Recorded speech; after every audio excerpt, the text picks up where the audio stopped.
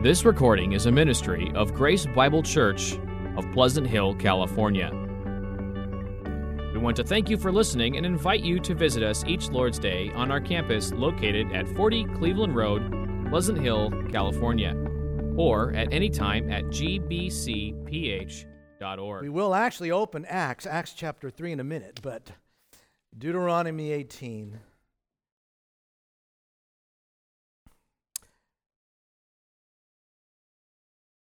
Deuteronomy 18 and verse 15, that's page 161 in the few Bibles we provide.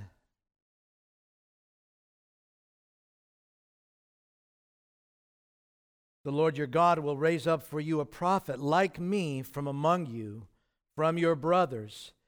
It is to him you shall listen, just as you desired of the Lord your God at Horeb on the day of the assembly, when you said, "Let me not hear again the voice of the Lord my God, or see this great fire any more, lest I die."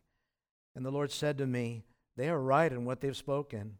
I will raise up for them a prophet like you from among their brothers, and I will put my words in his mouth, and he shall speak to them all that I command him. And whoever will not listen to my words that he shall speak in my name, I myself will require it of him." Turn now to Acts chapter 3, page 911. Acts chapter 3, Peter's sermon in Solomon's portico, beginning at verse 18. Acts 3:18, page 911. "But what God foretold by the mouth of all the prophets, that his Christ would suffer, he thus fulfilled. Repent therefore and turn again, that your sins may be blotted out, that times of refreshing may come from the presence of the Lord, and that he may send the Christ appointed for you, Jesus, whom heaven must receive until the time for restoring all the things about which God spoke by the mouth of his holy prophets long ago. Moses said, 'The Lord God will raise up for you a prophet like me from your brothers. You shall listen to him in whatever he tells you. And it shall be that every soul who does not listen to that prophet shall be destroyed from the people.' And all the prophets who have spoken, from Samuel and those who came after him, also proclaimed these days." This is the word of the Lord. May God bless the reading, hearing of his word to you. Lord, we look to you one last time in prayer and confess our need, admit our dependence, ask our Lord that you would, in the grace of your Holy Spirit and your love for your people, Lord, speak to us now by your grace. In his name, amen. Thank you.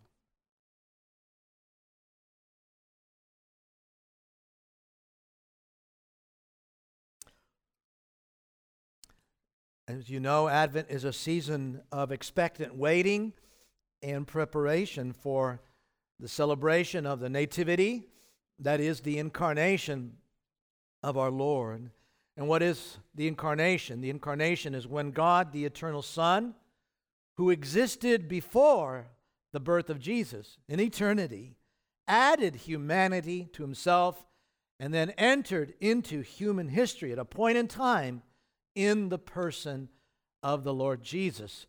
Jesus Christ, Jesus Messiah. That's the incarnation. That's what we are preparing to celebrate.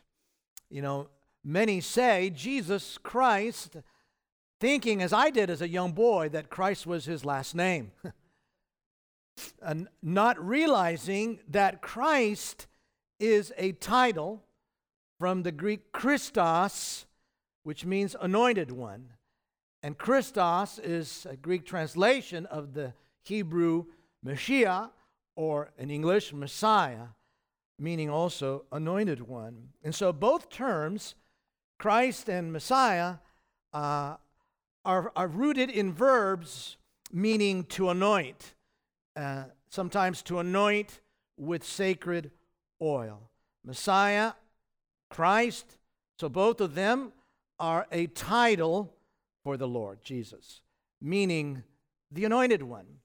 And when I first learned that, I was asking myself, okay, get that now, but why is he anointed? What do you mean, the anointed one?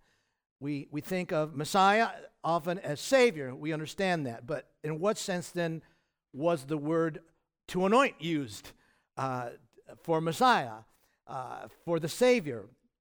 Well, in the Old Testament, prophets, priests, and kings were on occasion, not always, but on occasions anointed with oil. It was poured over their head as a symbol of being set apart for God and empowered by God to fulfill their ministries, their respective offices. And so every prophet and priest and king who was anointed, we might say, were small m messiahs, because that's essentially what it means to be anointed. And they ministered to the people on behalf of God. And each of these offices were distinct. The prophet was not to be the priest was not the king, and so forth. And so when we come to Christmas, we are celebrating the birth of Jesus, because that was the arrival of the Messiah, the capital M Messiah. He was the preeminent anointed one, the one promised by God, the one whom God set apart, whom God consecrated, and he was anointed not with oil, but he was anointed with the Holy Spirit. He, Jesus, the man, was given the Holy Spirit in this fullness. And so we look to him and understand him to be that ultimate Messiah, the ultimate and ideal prophet, priest, and king. In the one unique person, he unites all three roles, or these offices, some refer to it, in his uniqueness as the God-man, empowered by the Holy Spirit to fulfill the work of redemption in each of these roles for God's people. And so all that was imperfect, all that was transitional, preparatory, or temporary in the ministries of the Old Testament small m messiahs, prophet, priest, and king, all of that comes to full realization in Jesus. Jesus, the Messiah, Jesus, the ideal prophet, priest, and king for his people. And this year's Advent series I'm entitling Knowing Jesus. All of us need to know Jesus better. We sang, there is no greater thing than knowing him. I hope you feel that way. You really think that way. And one way to get to know Jesus better is to reflect upon him as our God-sent, God-given, ideal prophet, priest, and king. And so this morning we begin with Jesus, our prophet. And I like to structure our time with just a series of 3 questions. Very basically, first of all, what is a prophet? Briefly. Secondly, why do we need a prophet sent from God? And lastly, thirdly, and most importantly in our reflection is, how did Jesus execute his role as our prophet? So first of all, what is a prophet? Well, many people, when they hear prophet, they think of the foretelling of the future. A prophet is someone who predicts the future. And that is indeed what a prophet may do, biblically speaking. But more fundamentally, a prophet is God's mouthpiece. He speaks for God to the people. The very first time the word prophet was used in the Old Testament is in Exodus chapter 7. And with certain key words in the Bible, the first time that word appears is often very important because it sets a precedent for everything else or all the other uses. In Exodus chapter 7 is that scene where, Moses has told God that he's not eloquent, he doesn't want to speak for God. And so God says this to Moses in Exodus chapter 7 verse 1. The Lord, that is Yahweh, said to Moses, "See, I have made you like God to Pharaoh, and your brother Aaron shall be your prophet." You'll be like God to Pharaoh, in that he will fear you, revere you, and Moses and Aaron, your brother, will be your prophet. You shall speak all that I command you, and your brother Aaron shall tell Pharaoh that they should let his people go and so forth. And so you see here that a prophet is one who speaks for God.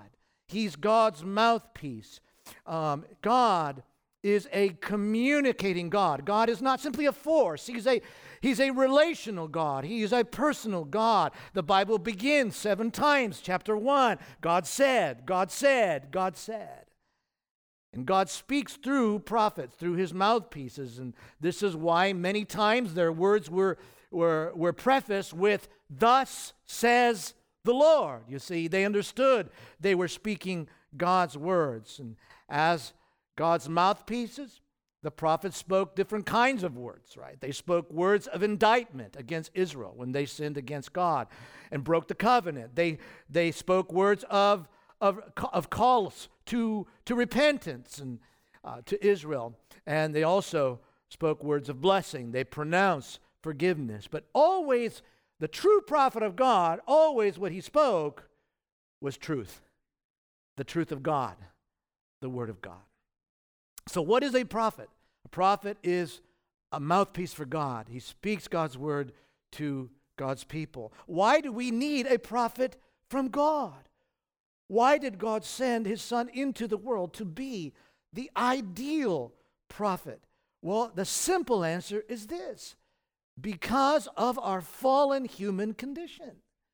Because of our fallen human condition in sin. Everything that Jesus came to accomplish as prophet, priest, and king for God was in order to reverse the effects of what our first father, Adam, had done in his sin, in his rebellion.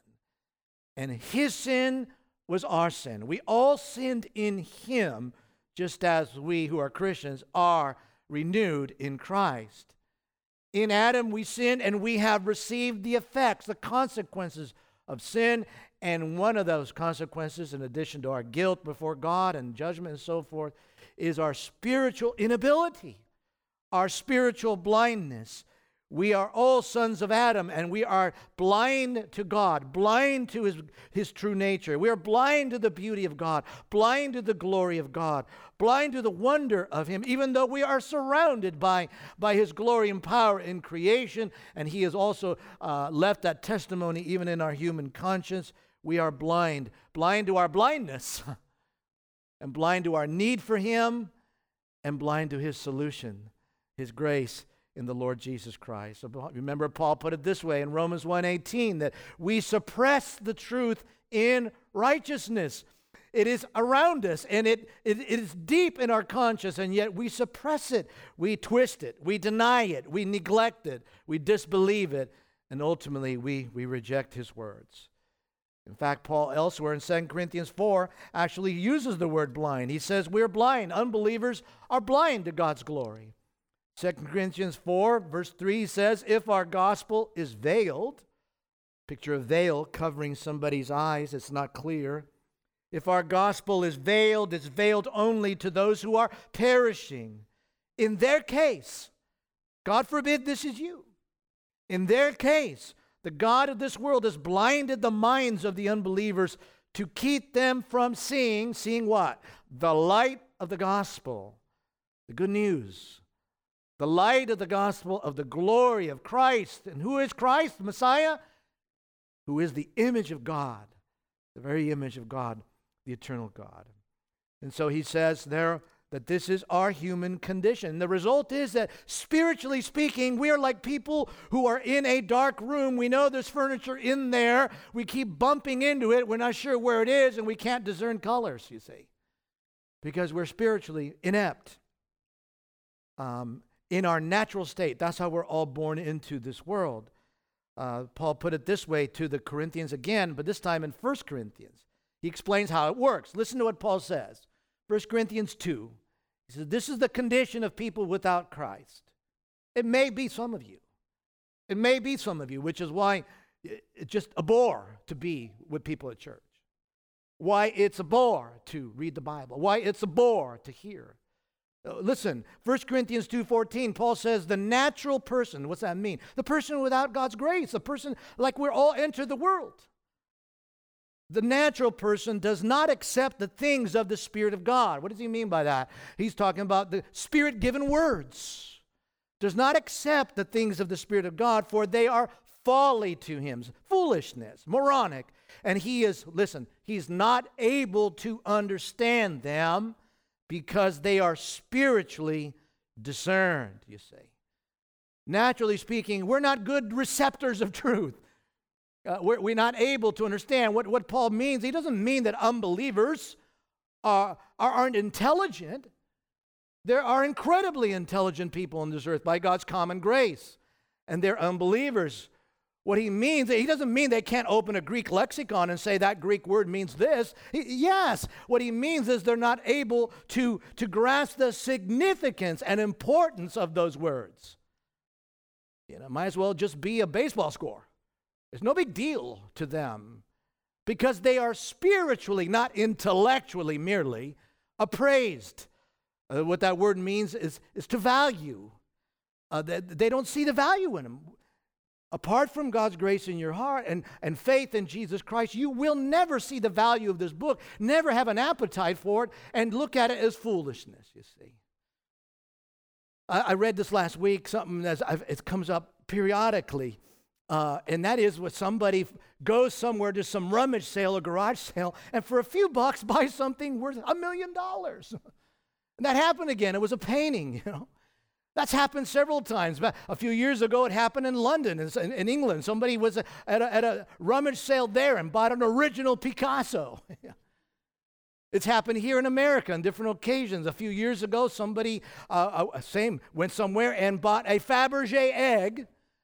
They realized it was of some value, the seller, so he did pay a few $1,000s, but ended up being worth $33 million, you see.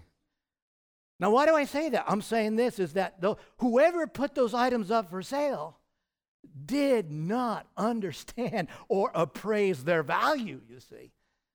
And so it is with the natural person. When you hear God's words, you don't take them to be God's words. And so you don't value them. This is why we need a prophet from God. And Jesus is the prophet we need who came to heal our blindness and our ignorance and our resistance to God's word, and then instruct us in the things of God. He came to overcome our sin with the power of his voice as the prophet of God, in the power of the Holy Spirit. He came to give sight to the blind. He did that both physically but also spiritually, right? He came to open our eyes, as he did to the disciples. Remember, after his resurrection, Luke 24, in the upper room, it says there, he opened their minds to understand the Scriptures. And that's what he's come to do, to overcome our sinful condition. My sheep hear my voice, he says. Only his voice can pierce your spiritual blindness and change your attitude towards God's words, you see. That's why we need a prophet, but we need him. We need the ideal prophet. And then, now lastly, how did Jesus execute his role as prophet? I want to sum it up in 3 ways. There's different ways of looking at this, of course, and speaking about it. I want to sum it up in 3 ways. Jesus executes his role as prophet for us in that he fulfills God's word, he declares God's word, and he is God's word. So let's think about these. How does Jesus execute the office of prophet, who is a mouthpiece for God? First of all, he fulfills the word of God. Jesus fulfills the word of God. Moses foretold of a great prophet as he wrote, and he was writing the words of God when he wrote that, right? Deuteronomy 18, I read, I will raise up for them a prophet like you from among their brothers, and I will put my words in his mouth, and he shall speak to them all that I command him. This prophet, in other words, the prophet to come, would be an Israelite, and he would be an Israelite like Moses. In what sense will he be like Moses? Well, like Moses, he would be authorized to declare God's word. Like Moses, he would enjoy intimate fellowship, communion with God. Moses spoke to God as a friend face to face, right? Like Moses, he would perform miracles in public. And like Moses, he would be a lawgiver and a mediator who would pray for his people. This is Jesus, you see, in its fullness. He has the authority to speak for the Father. He was face to face with God, we're told. And he also intercedes for the people, and he brings us the law of God. And so Jesus is that promised prophet. And he acknowledged that, and people acknowledged that in his time when he was walking on this earth. John 1:45, you remember? It said that Philip found Nathanael and said to him, "We have found him." Him. Who's him? We found him of whom Moses in the law and also the prophets wrote. Jesus of Nazareth, the son of Joseph. And then in John 4, in Jesus' interaction with the Samaritan woman at the well, remember, he was speaking with her and she was perceiving that he could understand and knew her. And she said, "I know that Messiah is coming." John adds, "he who is called Christ. When he comes, he will tell us all things." He's God's prophet. He will tell us all things. And Jesus looks at her and says, "I who speak to you am he." Wow. What a moment, huh? "I who speak to you am he." And then later in John 6, in chapter 6, verse 14, after Jesus had performed a miracle, those around said, surely this is the prophet who is to come into the world. And so how does Jesus execute his role as prophet? He fulfills the word of God. And first of all, he fulfills the word of God in being the very prophet that Moses foretold. But he also fulfills the word of God by accomplishing all that all the prophets foretold. Did you get that? Mouthful, right? So he fulfills the word of God in being the prophet who was foretold, and he fulfills the word of God in accomplishing all that all the prophets foretold. In his life, ministry, death, resurrection, and even now in his ascension and his role at the right hand of the Father. And to do that, we look at Acts, where we read from earlier, Acts chapter 3. In Acts chapter 3, I read from Peter's sermon. And in verse 18, he said, "What God foretold by the mouth of all the prophets," and that word "all" is important there, "that his Christ would suffer, he thus fulfilled." Verse 22, "Moses said, 'The Lord God will raise up for you a prophet like me from your brothers. You shall listen to him and whatever he tells you. And it shall be that every soul who does not listen to that prophet shall be destroyed from the people.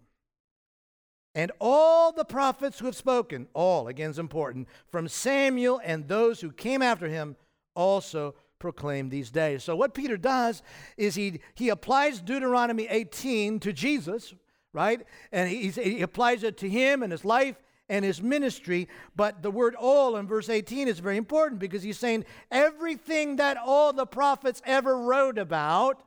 And in verse 24, from Samuel on, it all really boils down to one major subject, one main subject. And what is that? That the Messiah would suffer before glory, that he would be crucified and raised from the dead, you see. And in all these things that were spoken, they have come to be fulfilled in Jesus. All the promises of God are yes and amen in him. And so how did Jesus execute his role as prophet? First of all, Jesus fulfills the word of God by being the promised prophet and fulfilling all that the prophets said would be fulfilled. Secondly, how does Jesus execute his role as prophet? Well, Jesus not only fulfills the word of God, Jesus declares, right? He speaks the word of God. When you go into the Gospels, early on in the Gospels, it says Jesus went about preaching and teaching. He went about preaching and teaching, calling to repentance and preaching about the kingdom of God.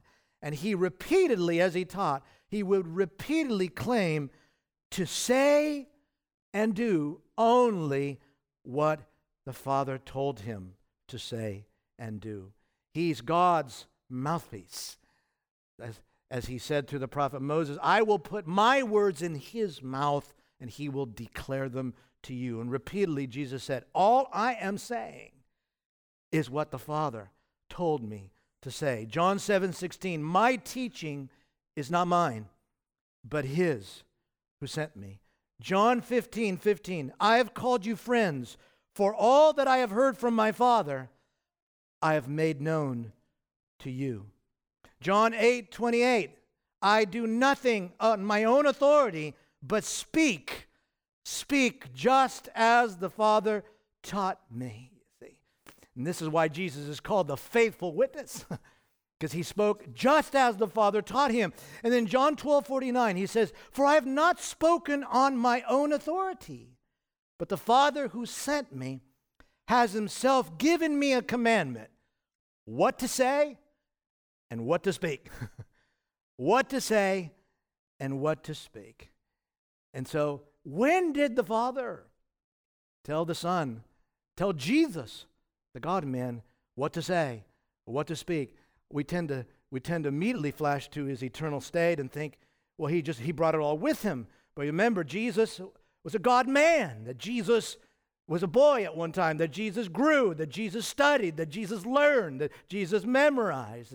And in his communion with the Father, Jesus, the perfect human with the perfect mind, with the fullness of the Holy Spirit, heard from the Father, learned from the Father what to say, and only said what the Father told him to say, and only did what the Father told him to do. He is the ideal prophet and the voice of God as the God-man. And so he fulfilled the role of the ideal prophet by submitting to the Father's instruction as the man, Christ Jesus, and telling us the very word of God. He came to teach. He came to preach.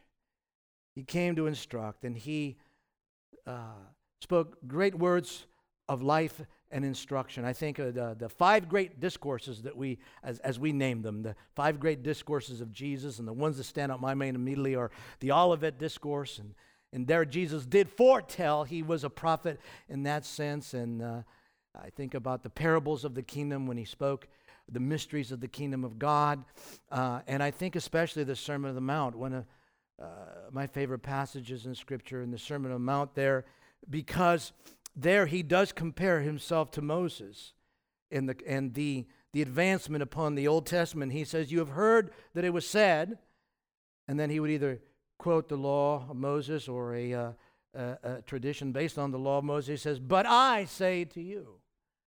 You've heard that it was said, but I say to you. And can you imagine the effect upon the ears of these people who grew up reading the law of Moses, right?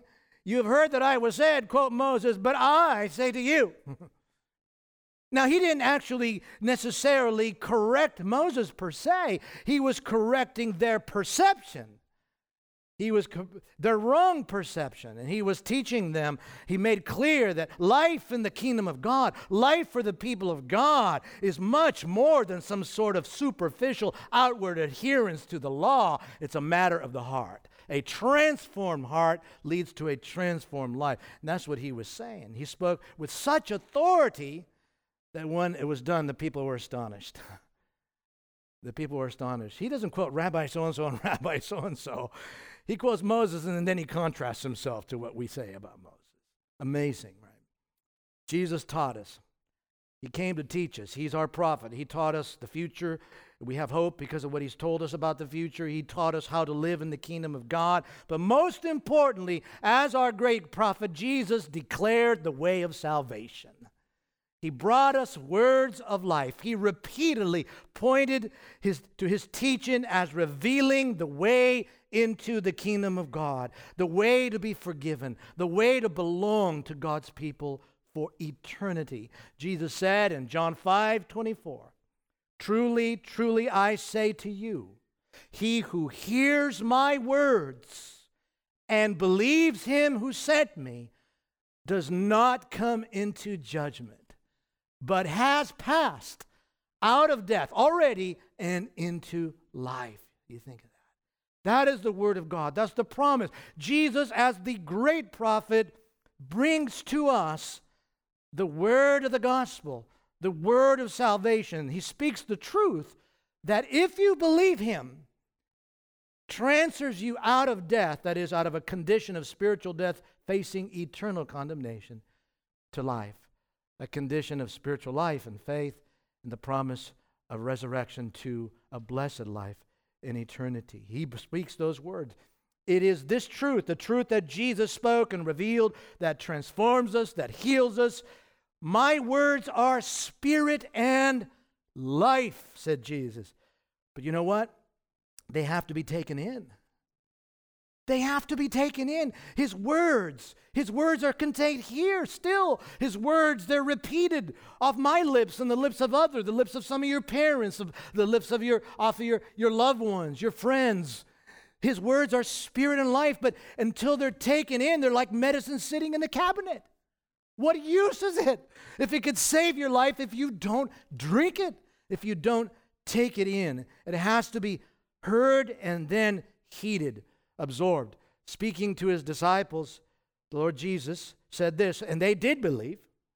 This is after the time when Judas Iscariot, went away. And this is during his high priestly prayer. Here he says, John 17:8, he says, listen carefully. He says, I have given them the words that you gave me. He's speaking to the Father.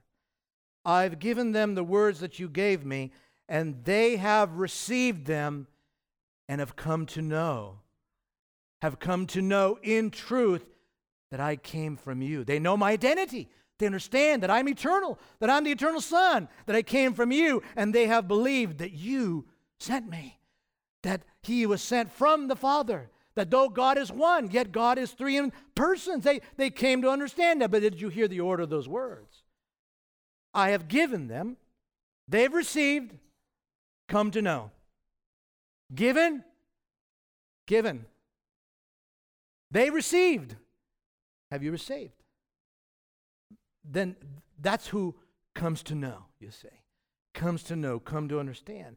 This is why the Son of God, as we sang, came down into our world in Jesus as God's prophet to give you and me the words the Father gave him that we may receive them. To receive them is to receive him and then come to know who he truly is. See the glory of Christ, God in Christ. Recognize Jesus as the Son of God, our Savior, and our only hope from condemnation.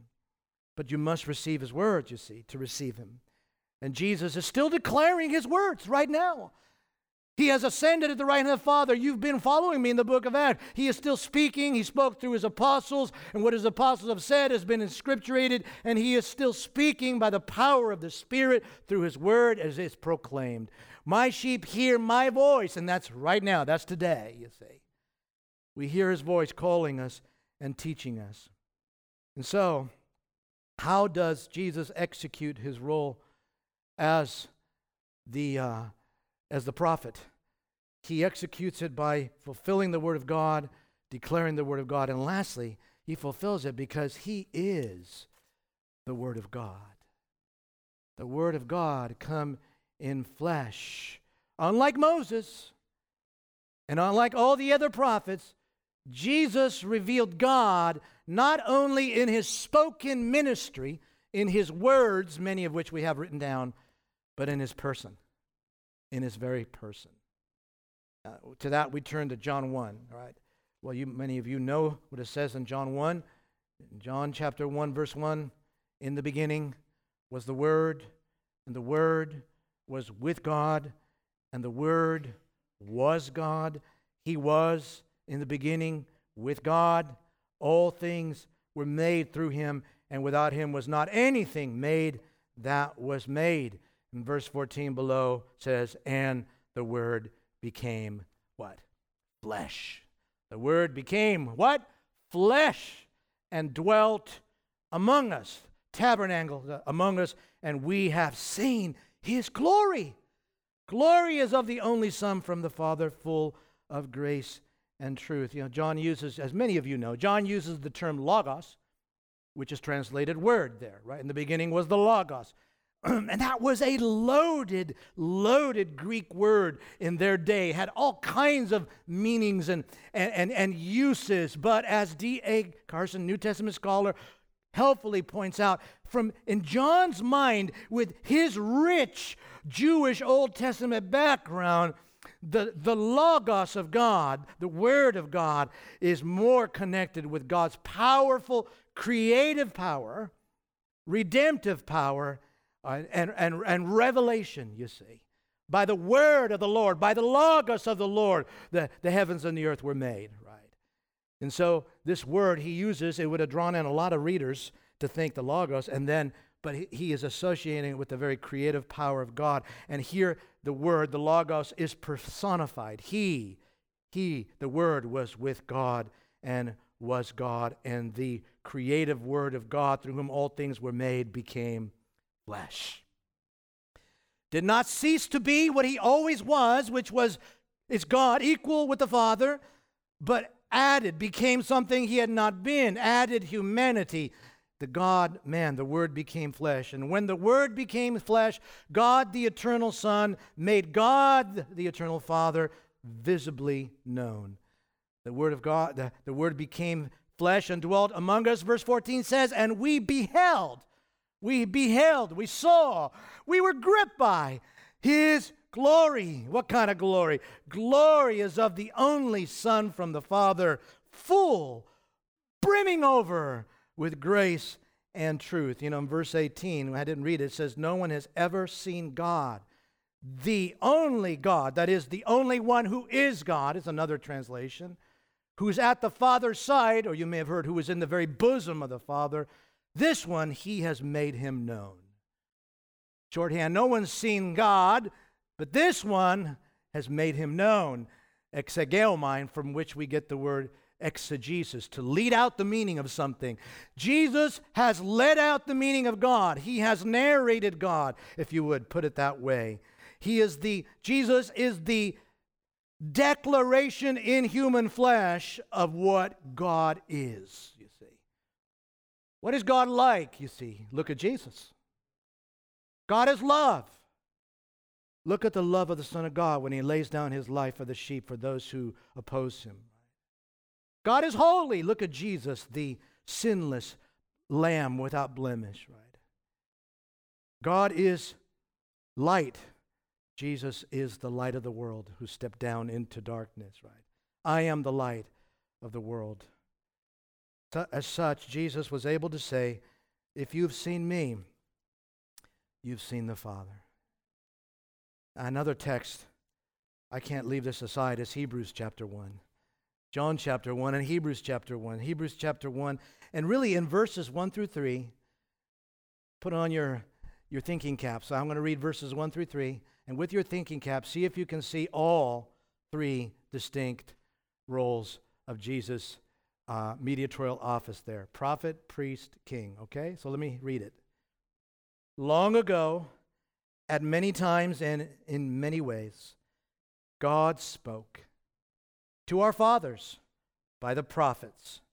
But in these last days, he has spoken to us by his Son, literally in Son, whom he appointed the heir of all things, through whom also he created the world. He is the radiance of the glory of God and the exact imprint of his nature, and he upholds the universe by the word of his power. After making purification for sins, he sat down at the right hand of the Majesty on high. Prophet, he is God's final word, the Son who came. Priest, he made purification for our sins. King, he is seated now at the right hand of Majesty on high, you see. Prophet, priest, and king. Well, our concern is his role as our prophet, right? And he fulfills the role of prophet because he is the Word of God, and that's what we see here. Jesus, we're told, was like the other prophets. He spoke, right? They spoke God's word, and so did he. But Jesus is different than the other prophets in that he himself is God's speech, God's word. In these last days, he has spoken to us in a whole different category. Son. He sent the Son. That's God speaking. When his Son arrived, that's God the Father speaking to us. It's as if he wrote love letters over the centuries through his prophets, and they were turned back and torn up, thrown away. He sent love letters, remember? And like the parable that Jesus said, finally he sent his Son into the vineyard. He sent his Son. That's God's final, fullest, most complete word. His own revelation. His Son came into the world to reveal the Father. And so it's astounding. It also affirms here that he reveals the Father in his very nature, because he shares the Father's nature. You know, Isaiah 42:8 says, I am the Lord. I am Yahweh. That is my name. My glory I give to no other. And yet, verse 3 says here what? That Jesus, and that Jesus alone, fully and exactly exhibits the very nature and glory of God, you see. My glory I give to another, and yet the Son is the radiance of the Father, you see. The very expression of God's glory. As such, he is the Word of God. He is the truth from God. I am the way, the truth, and the life. And so Jesus is the ultimate mediator of God's revelation, God's Word. He is God's greatest mouthpiece, because in addition to being a man who spoke God's words under the power of the Holy Spirit, he and the Father and the Holy Spirit share the glory of God, you see. He is also God. He is the light. He is the truth. There's just so much wrapped up in this. I want to finish with just some implications here. And for that, I will turn to one last text. I'm sorry, your fingers are getting worn out. You're flipping around here. Matthew 17. Matthew 17, this is a scene that we call the Transfiguration, or the Mount of Transfiguration. In the Old Testament, who went up to a mountain? Moses. And what happened to Moses when he went to the mountain? Face was changed. Okay. Matthew 17, verse 1. After 6 days, Jesus took with him Peter and James and John, his brother, and led them up a high mountain by themselves. And he was transfigured before them. The word means metamorphosized. And his face shone like the sun, and his clothes became white as light. And behold, there appeared to them Moses and Elijah, the law and the prophets, talking with him. And Peter said to Jesus, Lord, Peter always jumps in, doesn't he? I mean, just bow for a minute or something, you know. Peter said, Lord, it's good that we're here. If you wish, I will make 3 tabernacles or tents here to honor them. You see, one for you, and one for Moses, and one for Elijah. But you see, someone who was there was greater than Moses, greater than Elijah. We shouldn't be building 3 tabernacles as if they're all on the same plane here, guys. You see. And as he said that, he was still speaking when, behold, a bright cloud overshadowed them. Figure that, a cloud that casts a shadow, yet that's bright to them.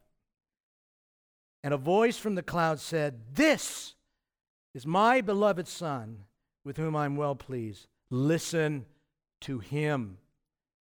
And when the disciples heard this, they fell on their faces and were terrified. This passage describes a moment when the Lord, before his resurrection, death and resurrection, for a moment was transfigured, was transformed into the glory that he would share as the God-man, not simply the glory he had before, because he was never the God-man until he was incarnated. And after his resurrection, and when he ascended to the right hand of the Father, and when he returns in that open glory.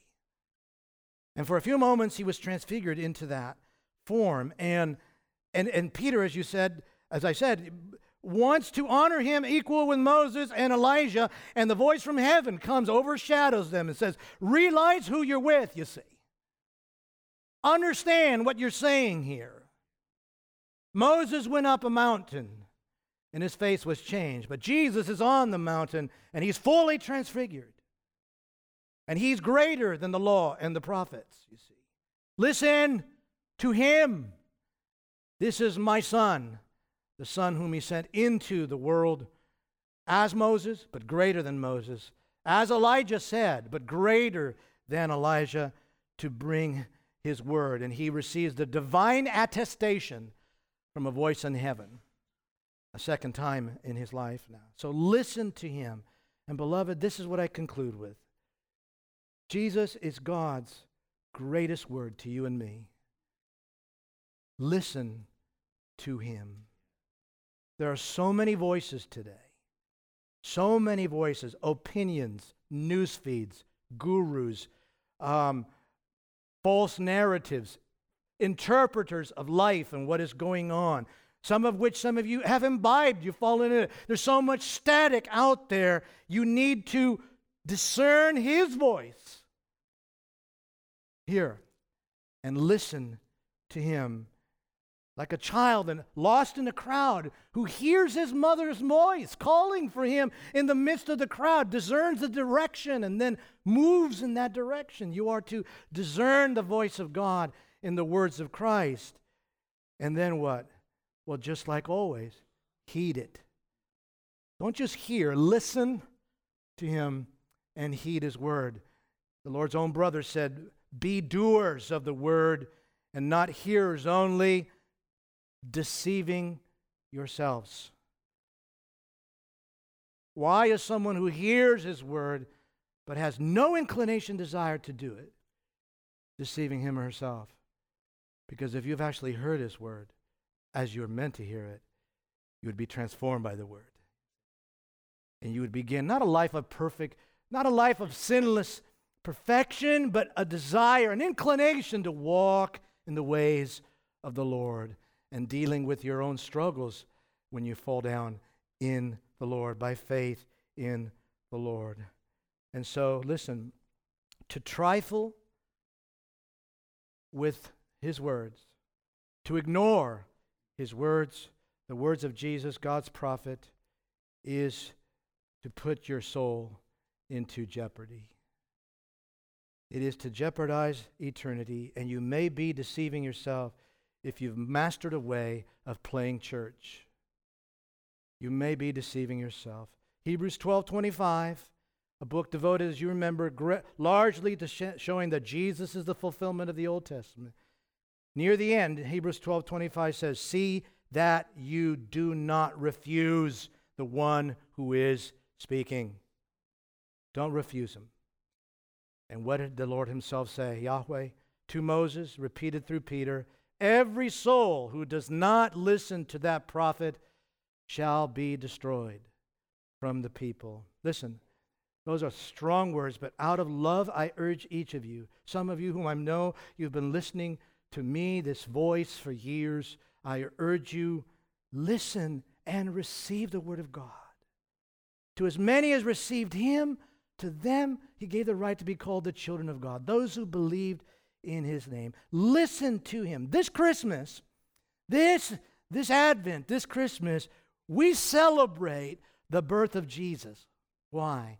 Because Jesus is God's prophet sent to us, his word to us, and his word, his voice is the only one that could overcome our sin.